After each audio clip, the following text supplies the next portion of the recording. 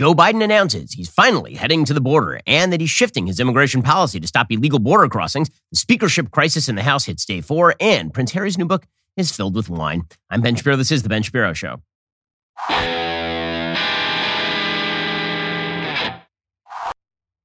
Well, folks, it is January 6th. And you know what that means? 2-year anniversary of January 6th, 2021.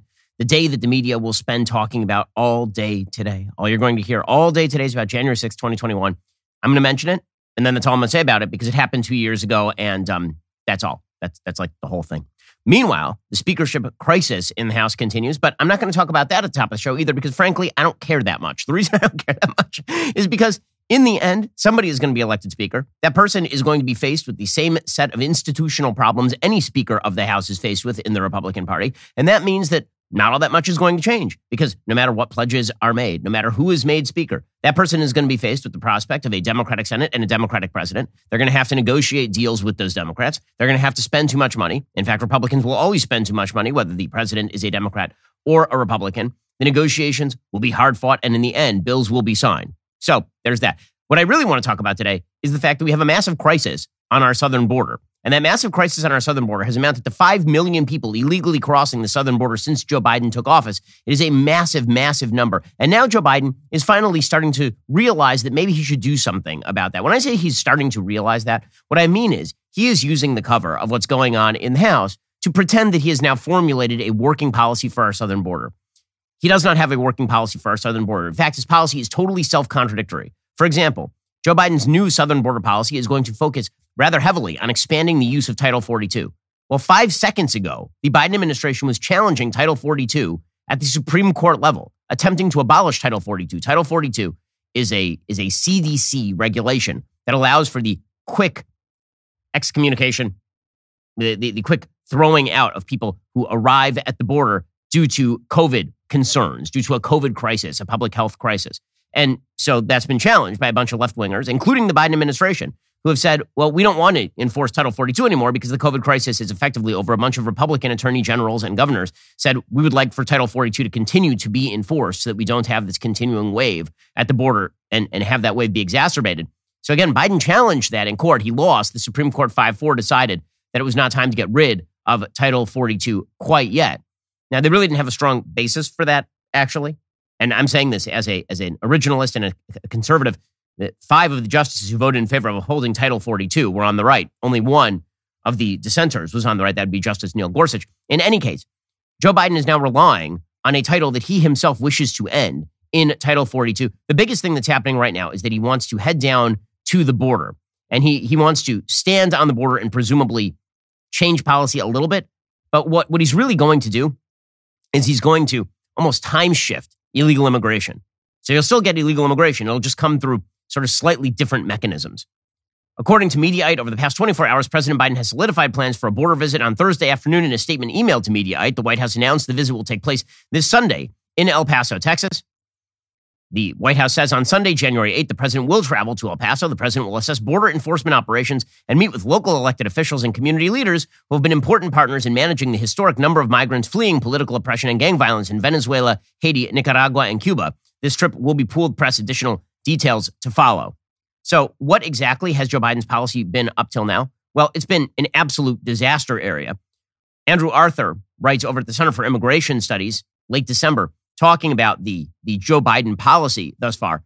He goes back and he talks about what Trump's policy was. He says, Biden is not the only president who has dealt with a migrant surge. He's just the most recent. When faced with a much smaller crisis at the southwest border in fiscal year 2019, a year in which the Border Patrol apprehended just over 851,500 migrants, the Trump administration implemented numerous policies to stem the tide of illegal entries. The most prominent and successful of those policies was the Migrant Protection Protocols, MPP, that was better known as Remain in Mexico. Under Remain in Mexico, non-Mexican aliens apprehended at the southwest border were returned to Mexico to await their asylum hearings at the border port courts instead of just shipping them into the American interior and hoping that they would show up at court. In an October 2019 assessment of the program, DHS determined that Remain in Mexico had been, quote, an indispensable tool in addressing the ongoing crisis at the southern border. You'll recall that Joe Biden then declared that this indispensable tool was just racism, that if you force people to wait in Mexico for their asylum requests to be granted, you're actually a giant racist. And then once Joe Biden was in place, Then he attempted to remain in Mexico. DHS issued an announcement on Inauguration Day suspending new enrollments in that program effective January 21st, 2021. And they said they were going to quickly process the 25,000 migrants remaining in Mexico under the program into the United States, which prompted Texas and Missouri to push back, suing in federal court. We'll get to more on this in just one moment. First, if one of your goals this year is to do business with companies that share your values, it's time to check out Pure Talk. Pure Talk is the antidote to woke wireless. It is proudly veteran-owned, employs a U.S.-based customer service team, and refuses to spend money on fake news networks. Not to mention, Pure Talk's service is fantastic. They're one of the largest networks in the country. They share a tower network with one of the big guys. You can get blazing fast data, talk, and text for as low as $30 a month. That is probably half of what you're paying if you are using Verizon, AT&T, or T-Mobile. Switch over to Pure Talk in as little as 10 minutes while keeping your phone and your phone number. Your first month is guaranteed risk-free. Try it. If you're not completely happy with the service, you'll get your money back. This year, make it a goal to support companies that actually don't hate your guts. Go to puretalk.com, enter promo code Shapiro, save 50% off your very first month of coverage. That's puretalk.com, promo code Shapiro. I've made the switch. Their coverage is great. They make it super easy. You can do the same. Go to puretalk.com, enter promo code Shapiro, save 50% off your very first month of coverage. Pure Talk is simply smarter wireless. All these other wireless companies trying to sell you way too much data. You don't need that. What you need is a program from Pure Talk. Go check out your options. puretalk.com. Use promo code Shapiro. Save 50% off your very first month. Also, latest economic report is out. Kind of mediocre. Looks like things are slowing pretty significantly. Well, if you're a small business and you've spent way too much money on your taxes, which you probably did over the course of the last couple of years, if you could claw that back, why wouldn't you? This is why you should go check out Innovation Refunds. If your business has 5 or more employees and managed to survive COVID, you could be eligible to receive a payroll tax rebate of up to $26,000 per employee. It's not a loan. There's no payback. It's a refund on your taxes. The challenge is how do you get your hands on it? How do you cut through the red tape and get your business the refund money? Head on over to getrefunds.com. Their team of tax attorneys are highly trained in this little-known payroll tax refund program. They've already returned $1 billion to businesses. They can help you as well. They do all the work, no charge up front. Simply share a percentage of the cash they get for you. Businesses of all types can qualify, including those who took PPP, nonprofits, even those who had increases in sales. Just go to getrefunds.com, click on Qualify Me, answer a few quick questions. This payroll tax refund, it's only available for a limited amount of time. Don't miss out. Head on over to getrefunds.com. Again, that is getrefunds.com. Head on over to getrefunds.com. Meanwhile, he has been using Title 42 while simultaneously opposing Title 42. So he's rejecting some, he's letting in a lot more. Yeah, again, all of the policies that have been proposed by the Biden administration have been a giant failure. There have been huge failures of apprehension at the southern border, wild underfunding of Border Patrol, wild funding of the courts. There are only about 500 immigration judges who are available. Joe Biden says he wants to expand that by 100. That is not even going to come close to processing the literally millions of cases that are now backlogged in the system. So the policy makes very little sense right now because there is an actual internal split inside the Democratic Party over immigration.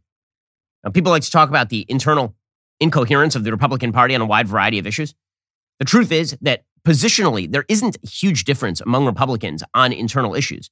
It's just that there are a lot of personality fights and there's a lot of sort of attitudinal anger at each other inside the Republican caucus. Inside the Democratic Party, it is a more heterogeneous party. It's a party that has serious arguments over immigration, for example, in which there are still a few border hawks who are living in Texas in the Democratic Party, and then you have the AOC contingent. And so Joe Biden has been attempting to split the baby this entire time.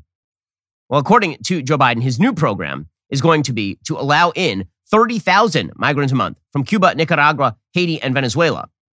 So he's going to rapidly increase the number of people who are coming in legally from Cuba, Nicaragua, Haiti, and Venezuela. He's going to order the rapid deportation of those who illegally enter the United States from those countries.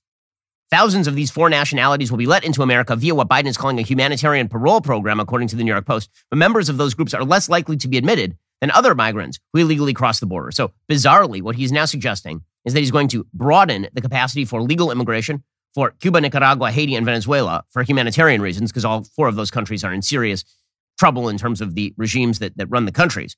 But at the same time, if you don't go through his program, he's going to reject you super fast. Meanwhile, if you're just from Mexico and you cross the border illegally, he's going to be like, whatever. So none of this makes a whole hell of a lot of sense. It's, again, very incoherent. Biden said the citizens of those 4 countries, which include 3 left-wing totalitarian states plus Haiti, will need a U.S. sponsor and to pass a background check, unlike citizens of other nationalities who are routinely released after reaching the border. Biden said citizens of those 4 countries henceforth will not only be deported, but also barred from entering via the parole program in the future if they illegally cross the border. So he's getting harsh on a certain number of Venezuelan, Cuban, Haitian, Nicaraguan migrants. But if you're from Mexico or El Salvador or Honduras, then apparently if you cross the border illegally, then he's just going to kind of ignore you.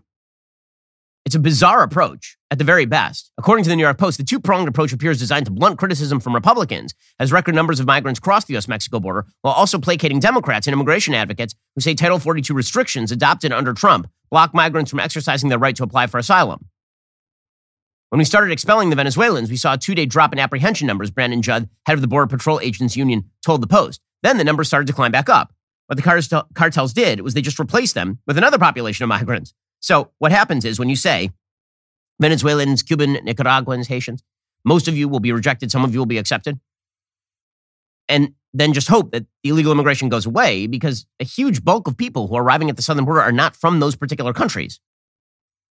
So it's just a mess. It's a complete mess. Now, remember, the Biden administration has been declaring there is no crisis on the southwest border at all.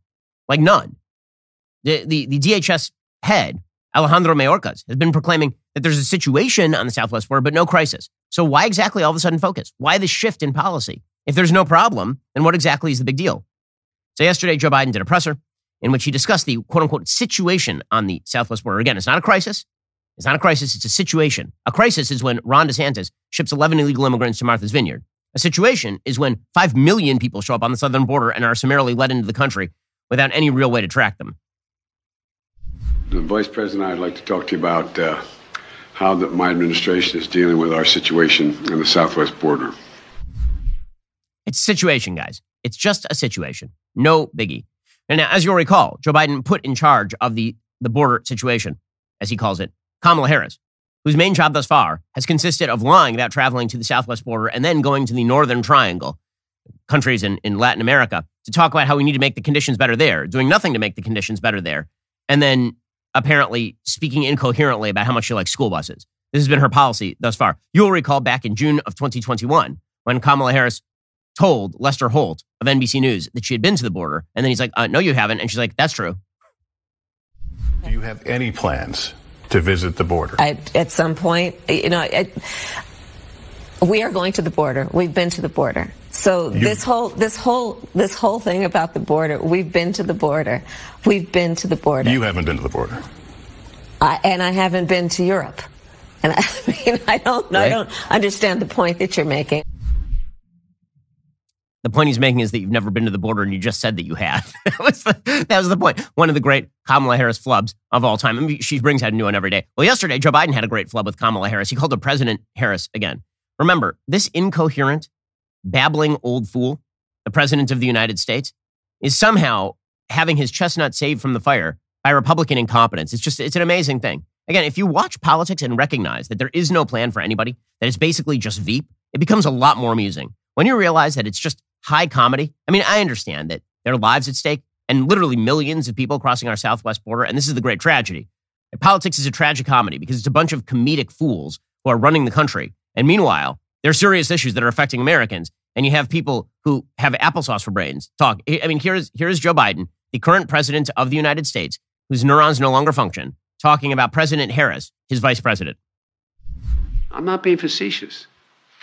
Well, President Harris led this effort to make things better in the countries from which they are leaving.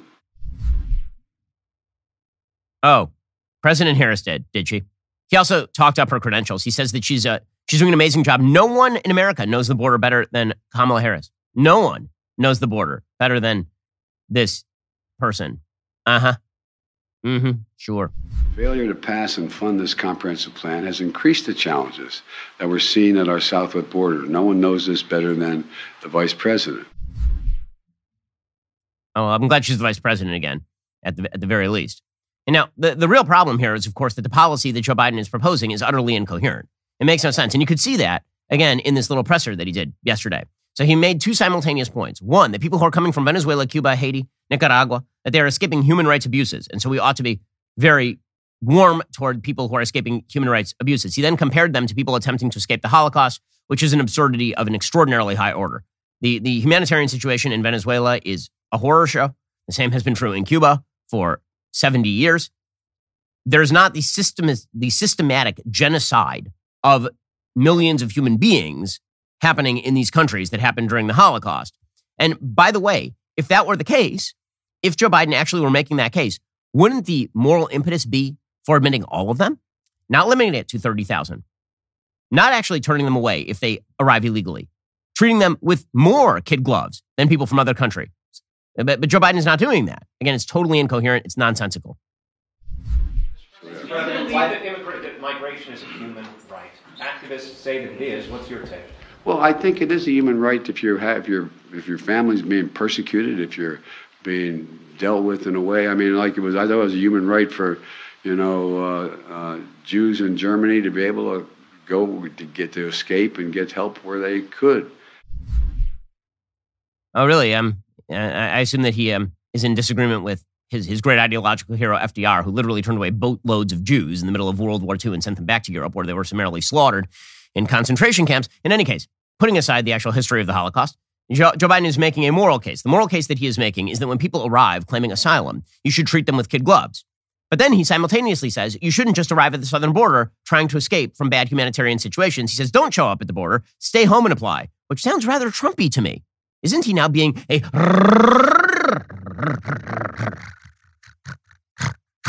racist? Just a little.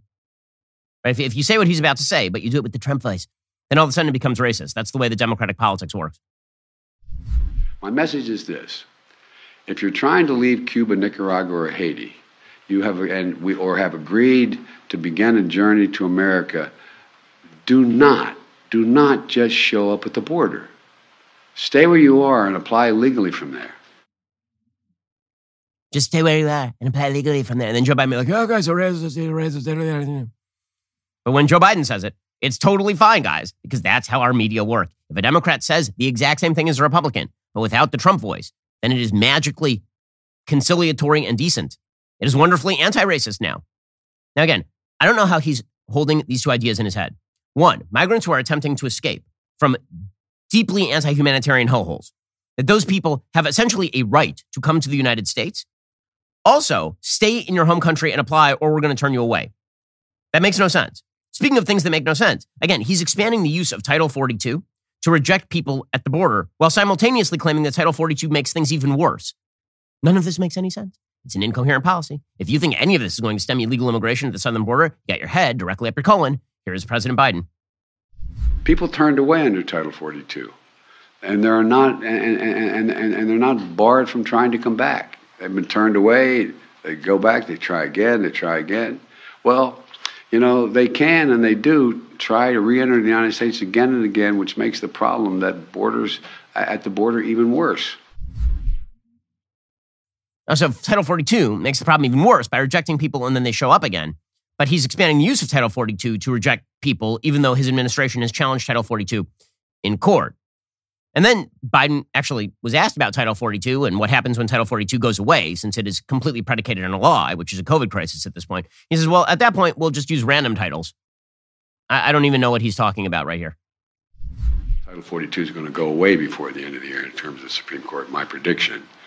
And then we're going to have to use Title 8. 8, right? Am I right? Yeah, Title 8. 8, 9. 8, 9, it's the same time. We need, then that's when we're going to use the sexual harassment law of Title 9 and make sure that women's softball is fully funded to stop illegal immigration. He is a genius, is the president of the United States. This is who it is. He's talking about Title 8, by the way, under of immigration law. But yeah, again, this is all incoherent. His own party knows it's incoherent. A top Democrat, Bob Menendez, Senate Democrat, who has been a long time advocate of Cuban immigration into the United States.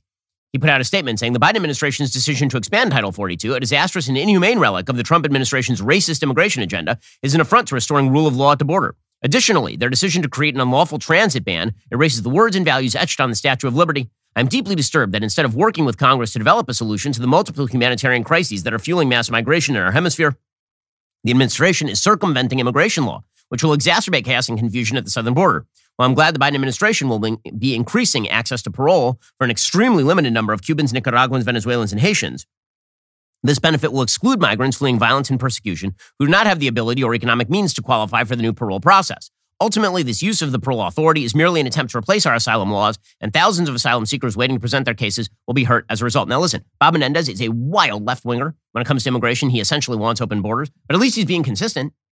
He's making the case that Joe Biden was making about 5 seconds ago. At least Bob Menendez is gutsier than Eric Adams, who continues as mayor of New York to simultaneously say that he's got a border crisis with people being shipped by the thousands into a city, and also that Joe Biden is doing an amazing job. I believe what the president has put in place is going to assist with dealing with the flow of migrants. We're receiving a large number from the groups that he's now going to include in the Venezuelan part of this. He's going to increase other groups in that, which is very important. But the reality is we have a crisis at our border. That crisis must be addressed. Okay, but they're not addressing the crisis. They're trying to put a Band-Aid on it. Center for Immigration Studies, again, critiques the new plan. They say aliens who would have illegally entered will now be able to access the CBP, that's the Border Patrol, mobile application for scheduling an appointment to present themselves for inspection and to initiate a protection claim instead of coming directly to a port of entry to wait. This has been a program that's been in existence since back in November. The administration claims this plan will allow aliens to enter the United States lawfully through ports of entry. But in reality, entering without a visa through a port of entry is still illegal. So now they're just telling them, use your cell phone and set an appointment as to when you illegally enter the country. So that's essentially the shell game that is being played here. The administration says that it's going to impose new consequences for individuals who attempt to enter unlawfully, which sounds great unless you realize that what they mean is expedited removal, which is what Biden has already been doing, and which then results in people arriving back at the border about 5 seconds later. As Center for Immigration Studies points out, of the more than 141,000 aliens apprehended by the Border Patrol at the southwest border in November, who were not expelled under Title 42, for example, fewer than 6,500, 4.6% of the total, were subject to expedited removal. So if they already had that power and they haven't used that power, then why hasn't the DHS used that power? And what's to suggest that Joe Biden is going to use that power for very long? The bottom line is that this administration does not know whether it wants mass migration or whether it wants to paper over the problem with mass migration. And so they've come up with a radically incoherent policy. So naturally, the final sort of straw here, the final move when you have no successful policy is blame the Republicans. So Adam Schiff is saying that we can't do anything. And the representative from California, he's saying, well, it's really Republicans' fault, of course. But with more than 2.76 million migrant crossings last year alone, do you think this should have been more of a priority for the Democrats? I think it has been a very strong priority, and what we really need is a comprehensive approach to the border that is fair and humane and enforceable. And it's very hard to do that on a single-party basis. We really need to work together on this.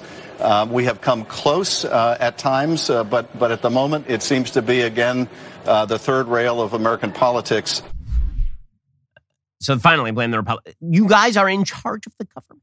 You were in charge of the government for 2 years. You did nothing except let in millions of illegal immigrants.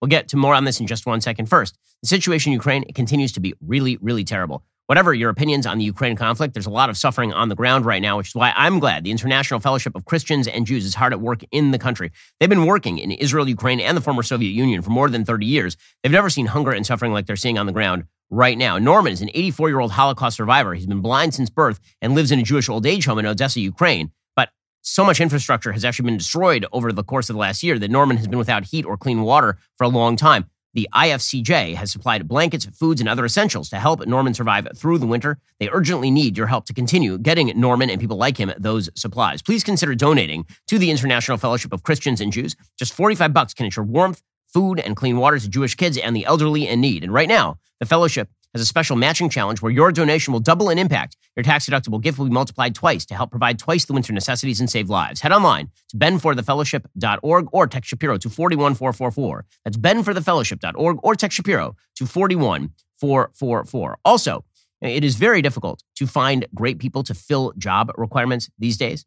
And we here at the Daily Wire, we're looking to fill a bunch of new roles. VP of Paid Media, Senior Publicist, Senior Network Engineer. We got a bunch of roles. This is why we list those roles over at ZipRecruiter. If you need to hire for your business and you want an easier way to find qualified candidates, head on over to ZipRecruiter.com/dailywire. Try it for free. ZipRecruiter uses powerful technology to find the right candidates for your job. See a candidate you like? You can easily send them a personal invite so they're more likely to apply. Their user-friendly dashboard makes it easy to filter, review, and rate your candidates all from one place. Let ZipRecruiter help you find the best people for all of your roles. 4 out of 5 employers who post on ZipRecruiter get a quality candidate within day one. See for yourself. Go to ZipRecruiter.com/dailywire. Try ZipRecruiter for free. Again, that's ZipRecruiter.com/DAILYWIRE. ZipRecruiter is indeed the smartest way to hire. It's why we use it here at Daily Wire ourselves. Head on over to ZipRecruiter.com/dailywire and try ZipRecruiter out for free. Get the best possible employees in the lowest possible amount of time. ZipRecruiter.com/dailywire to get started.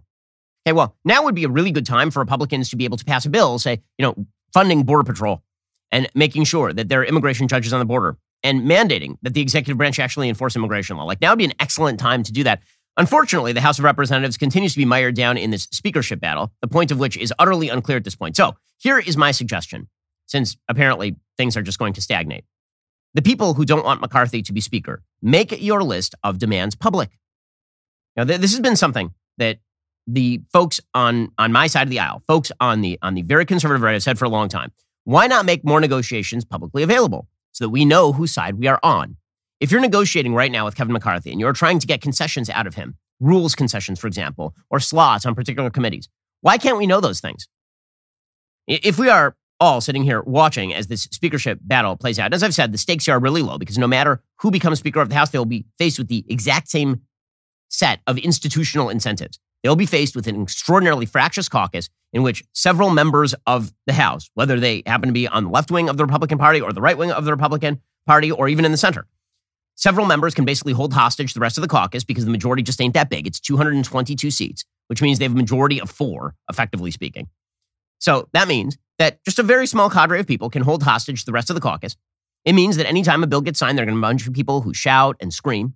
It also means that bills will get signed because the government will continue to be funded because there's no chance that we end up with a fulsome government shutdown for years on end. It's just not going to happen on a realistic level. And people like me, I've said before, I don't care when the government shuts down because I think that the vast majority of programs that are mandatory continue to operate. And most of the rest of it, I would prefer it goes away in the first place. But realistically speaking, is that going to happen? Probably not.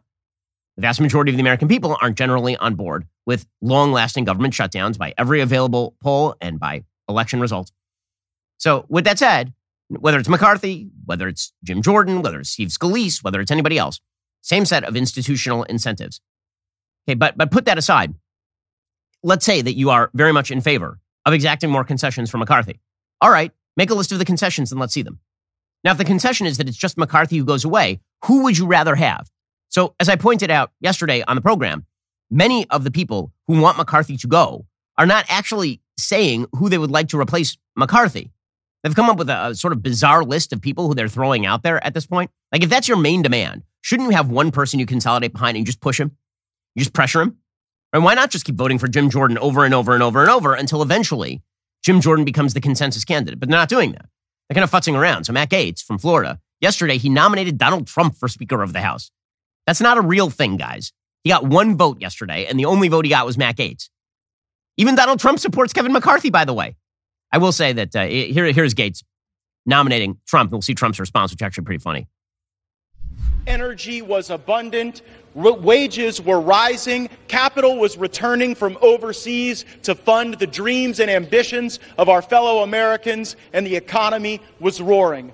What a contrast to what we have seen from this administration now.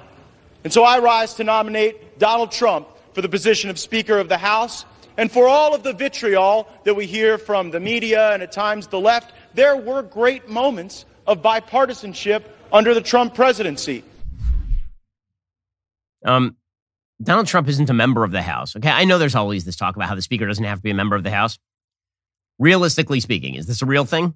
No. Is this a serious proposal by Matt Gaetz? No. It's trollery, and everybody knows it's trollery. You know who knows it's trollery more than anybody? Donald Trump.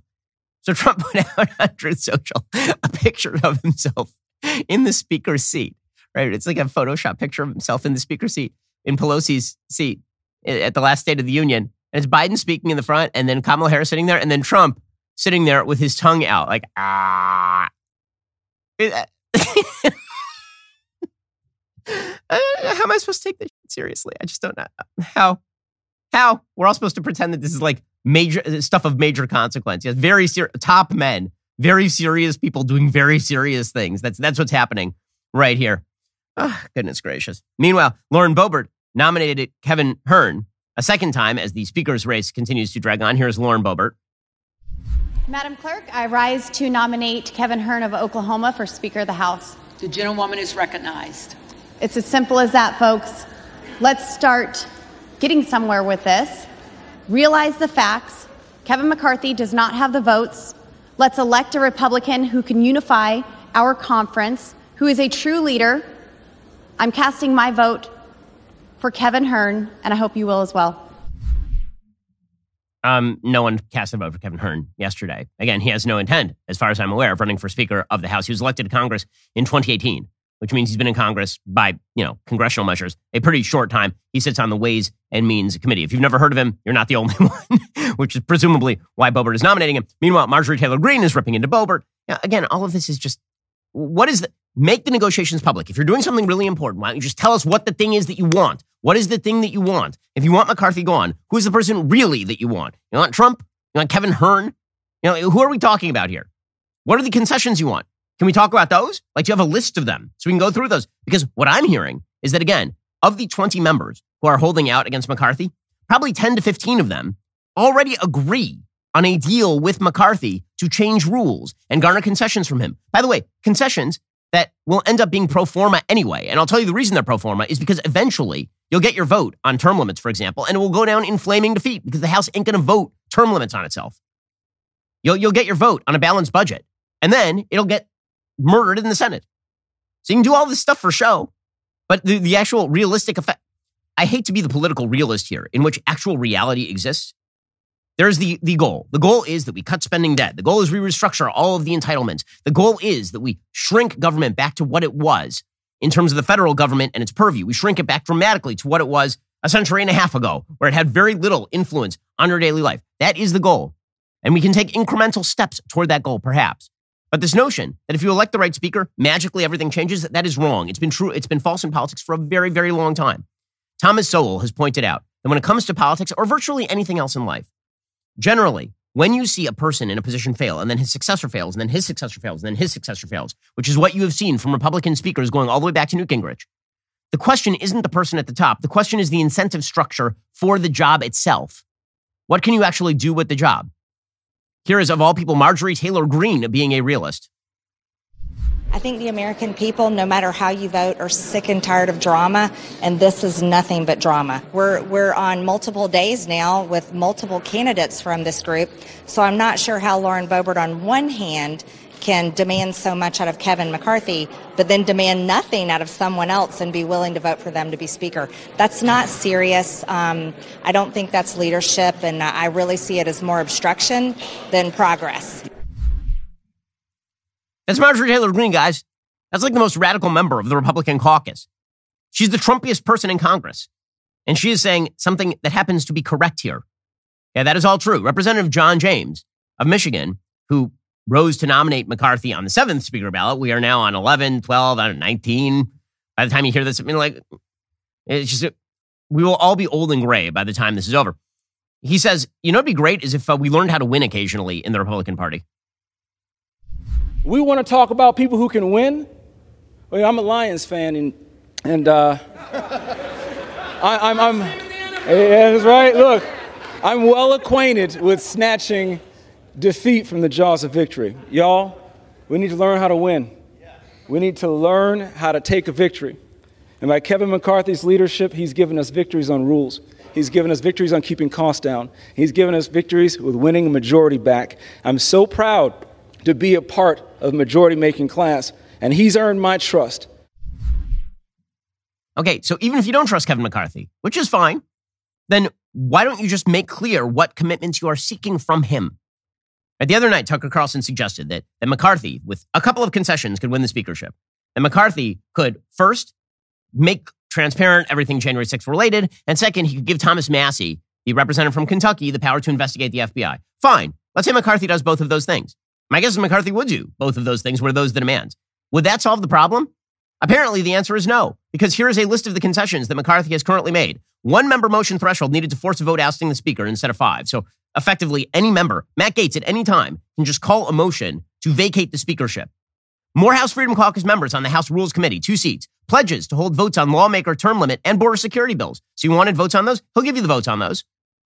The votes won't go anywhere because, let's be real about this, you don't even have enough Republican votes to pass a lawmaker term limit bill. And then you have a Senate. And then you have a president. Major changes to the appropriations process to prevent another omnibus bill by allowing floor amendments to be offered by any lawmaker. Now, again, I happen to think that that's a fine idea. More consideration has now been given to the speaker than was given to a $1.7 trillion omnibus package that was crammed through with 48 hours notice. So I'm fine with a longer legislative process in which everybody gets to propose their amendments. Those amendments are voted down. Earmarks get put in. Earmarks get taken out. All that's fine. You know who else is fine with that? Apparently McCarthy. Yeah, all that's true. Now, I will say that the speaker has become an extraordinarily powerless position, particularly among Republicans. When the speaker does not have the power to actually leverage his members, this sounds good to people who are in the Freedom Caucus right now. Right? It sounds good to me, too. The speaker has less power to leverage people on the right wing of the caucus. This also means the speaker has much less power to leverage people on the left wing of the caucus. The same rules apply to everyone. So next time you want to pass some sort of tax-cutting bill, next time you want to pass a bill that bans funding for Planned Parenthood, and you have some left-wing members of the caucus who don't want to do it, what leverage are you going to hold over their head? Exactly. And what exactly are you going to do? In any case, he's given an extraordinary list of concessions at this point, which is why my understanding is that a huge percentage of those 20 holdouts against McCarthy are now getting ready to get on board with McCarthy. The problem is you still have like 5 or 6 of them who aren't, which doesn't get you to the threshold you need. So who is your alternative? Like, what is the point of this? So this has been my suggestion all along. You want the American people to take sides on this? Fine. Make transparent what you want. And the thing you want can't just be, I don't like Kevin McCarthy, because you have 200 members of the caucus who are fine with Kevin McCarthy. Probably closer to 210 members of the caucus who are fine with Kevin McCarthy after they've exacted their concessions. So who's your alternative? This is why I keep saying, who is the person who is the alternative who is going to gather a unanimous vote? I mentioned yesterday, just statistically speaking, there has not been a unanimous vote for the Speaker of the House on the Republican side of the aisle since John Boehner in 2010. The biggest problem facing Kevin McCarthy right now is not that he has defectors. The biggest problem facing Kevin McCarthy is that the Republicans did such a garbage job in the last election cycle that instead of winning 35 seats, they ended up with 222, which means that his margin of error is essentially nil. There has not been a Speaker of the House for the Republicans who has been elected since John Boehner in 2010 with fewer than 9 defections. And 9 defections takes you way below the threshold. Paul Ryan had 9 defectors in 2015. John Boehner had 25 defectors earlier in 2015. In 2013, Boehner had 12 defectors, which means that everybody is saying, well, McCarthy is wildly underperforming because there's so many Republicans not on board. But once he gets most of them on board, even 5 defectors will take him down. So the big sin here is that Republicans did crappy in the last election. Some of that is presumably due to McCarthy. Much of it is due to systemic failures that prevented McCarthy from intervening in primaries, frankly. There are a lot of people who won primaries in contested seats who should not have won primaries in contested seats. So, what exactly is the way out here? I think the way out here is more transparency with the American public. You want more transparency? You want an open debate? You want this process to last longer? Fine. I'm cool with that. Make transparent what it is you want so we can decide whether the juice is worth the squeeze or whether this is just a series of self-glorifications at the expense of the interests of the American people and a conservative majority in the House of Representatives. Get to more on this in just 1 second. Well, folks, last year, Jordan Peterson joined Daily Wire Plus, and he's been creating great content ever since, like Logos and Literacy, On Marriage, and now another brand new episode of Jordan's biblical series, Exodus. Jordan Peterson is a wonderful person. He's now fighting an intense battle with the Canadian government, which is trying to silence him on all fronts. But we here at Daily Wire Plus want to make sure that all of his content is available to you, including his fantastic biblical analysis. You can watch all of this exclusively on Daily Wire Plus. Head on over to dailywire.com/Ben, become a member, watch all of this and more. That's dailywire.com/Ben today. Okay, well, all of this is occurring among the Republicans, all this internal battling. Again, still waiting to see what the outcome is or what the point is or how this radically shifts things other than just being sort of a waste of time overall. Hopefully we get some political wins out of this, concessions made to Chip Roy, for example, and then we all finish this up and we move on with our lives. But meanwhile, Democrats are pretending that this is like the end of the world. It is not the end of the world. Okay, it may be foolish. It may be a waste of time. Maybe something good will come out of it. It is not the end of the world. Democrats treat it like if the government ceases to function for a day, the entire world will end. They do this every time there's a government shutdown. It has never actually impacted anyone. The government shutdowns have been temporary, very, very temporary. Back pay has been has been given. This notion that we are on the verge of societal breakdown, it's getting very tiresome. It's hysterical nonsense. And yet this is the line. So Representative Hakeem Jeffries is now suggesting it's a national security issue for there not to be a speaker for 3 days. Sure. You guys were on vacay until 5 seconds ago. Was it a national security issue when Joe Biden was in St. Croix? So like just enjoying his life on the beach while signing bills that had to be flown to him? Oh my gosh, these people. All we are asking is House Republicans to get along with each other so we can get about the business of the American people. There are national security vulnerabilities. This is a dangerous moment for Americans and for the world. It's one of the reasons why the Congress needs to organize. A dangerous moment. A dangerous moment. Yeah, it's super dangerous. If these clowns don't do anything for 24 hours, it's super dangerous. Meanwhile, Representative Abigail Spanberger, Democrat of Virginia, she says this should be keeping people up at night. Who? It's basically putting everybody who watches it to sleep, except for the people who are very, very into sort of these ins and outs political games. It's not keeping anybody up at night. Give me a break. Is this keeping you up at night that you may not be able to get that done because of the infighting you're seeing across the aisle? I think that it should be keeping everyone up at night. The notion that we would not be able to fund the government is not as simple as not funding the government. It is a complete shutdown of every agency that keeps us safe. It's not a shutdown of every agency that keeps us safe. Most of this is mandatory spending. What are you even talking about? But Democrats have a stake in panicking everybody. This happens every time there's a government shutdown for 5 seconds. They have a stake in panicking everybody if the government isn't there to wipe your ass every evening. Well, then this makes, you will die. You will just die. I mean, if the government isn't there, every time you open your closet door, you wake up in the morning, you have to get dressed, you open your closet, and there's the government there to help you. And if you open your closet and the government wasn't there, what would you do? What? Is this how you live? Really? You live every day wondering if the federal government is operational. Now, does that mean that it looks good when all of this stuff happens for Republicans? No. Is the panic ridiculous? Is it media-induced? Should we all be freaking out that it's taking a couple of days to select a Speaker of the House? No, that's incredibly silly. And when you combine this with the Democratic claim that I'm not sure what they want. Do they want Republicans to select a Speaker or not to select a Speaker? Because at the same time, they're claiming that if there is no Speaker of the House, then apparently America will die. They're also claiming that if there's a Republican Speaker of the House, America will die. Here's Democratic Representative Pete Aguilar saying that Republicans right now are pushing for a new Jim Crow. So I'm confused. Do you want Republicans to get it together and make McCarthy the Speaker so we can move on with life? Or do you not want that because he's Hitler? Since the beginning of 2021, 21 state legislatures have passed 42 restrictive voting laws. Hakeem has stood up against voter suppression and the new Jim Crow era every step of the way. And that's why I am directed by the Democratic caucus to advance the name of Hakeem Jeffries from New York as Speaker. Okay, so again, what do you guys want? The truth is Democrats aren't upset about this. Democrats are very happy about this. And most Americans aren't all that upset about it. Most Americans don't care about this, which is why, again, these sort of stupid political games, they may help a certain cadre of people who are attempting to raise money, or they may change rules in certain marginal ways that are helpful to conservatives. But in the end, is this going to be the large-scale change this country needs?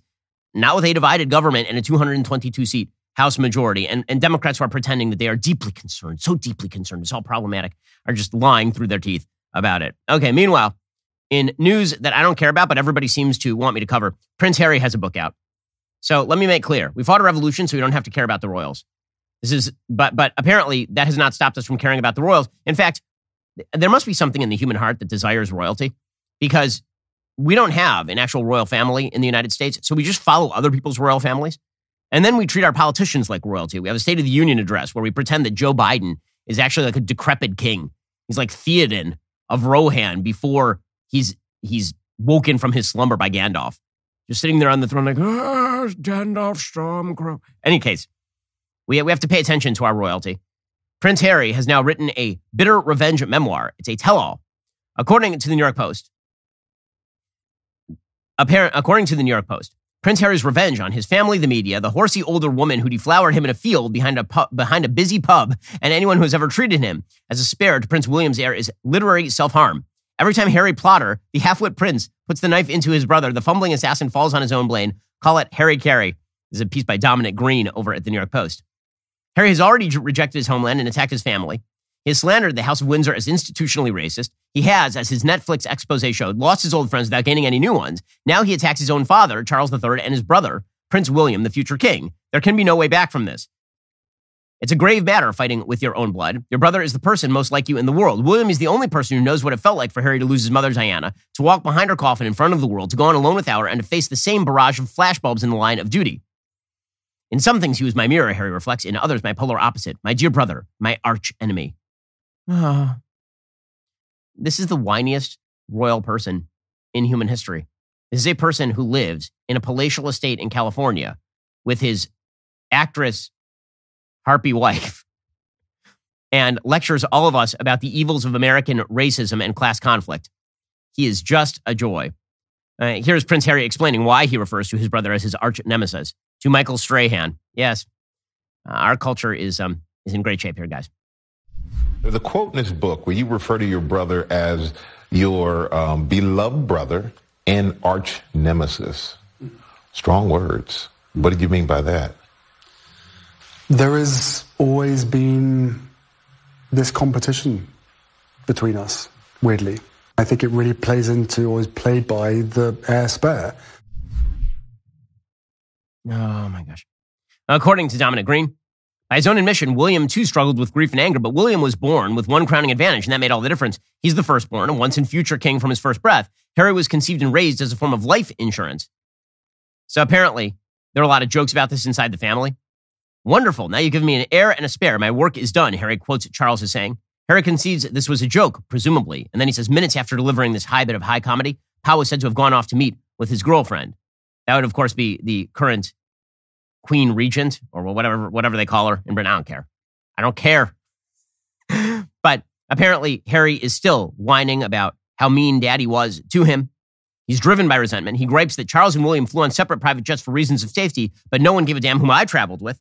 He wants us to know that half of their suite at the Balmoral Castle was less luxurious than William's. He complains that at boarding school it was confusing as hell to receive a slow and luxurious rinse from the hot matrons.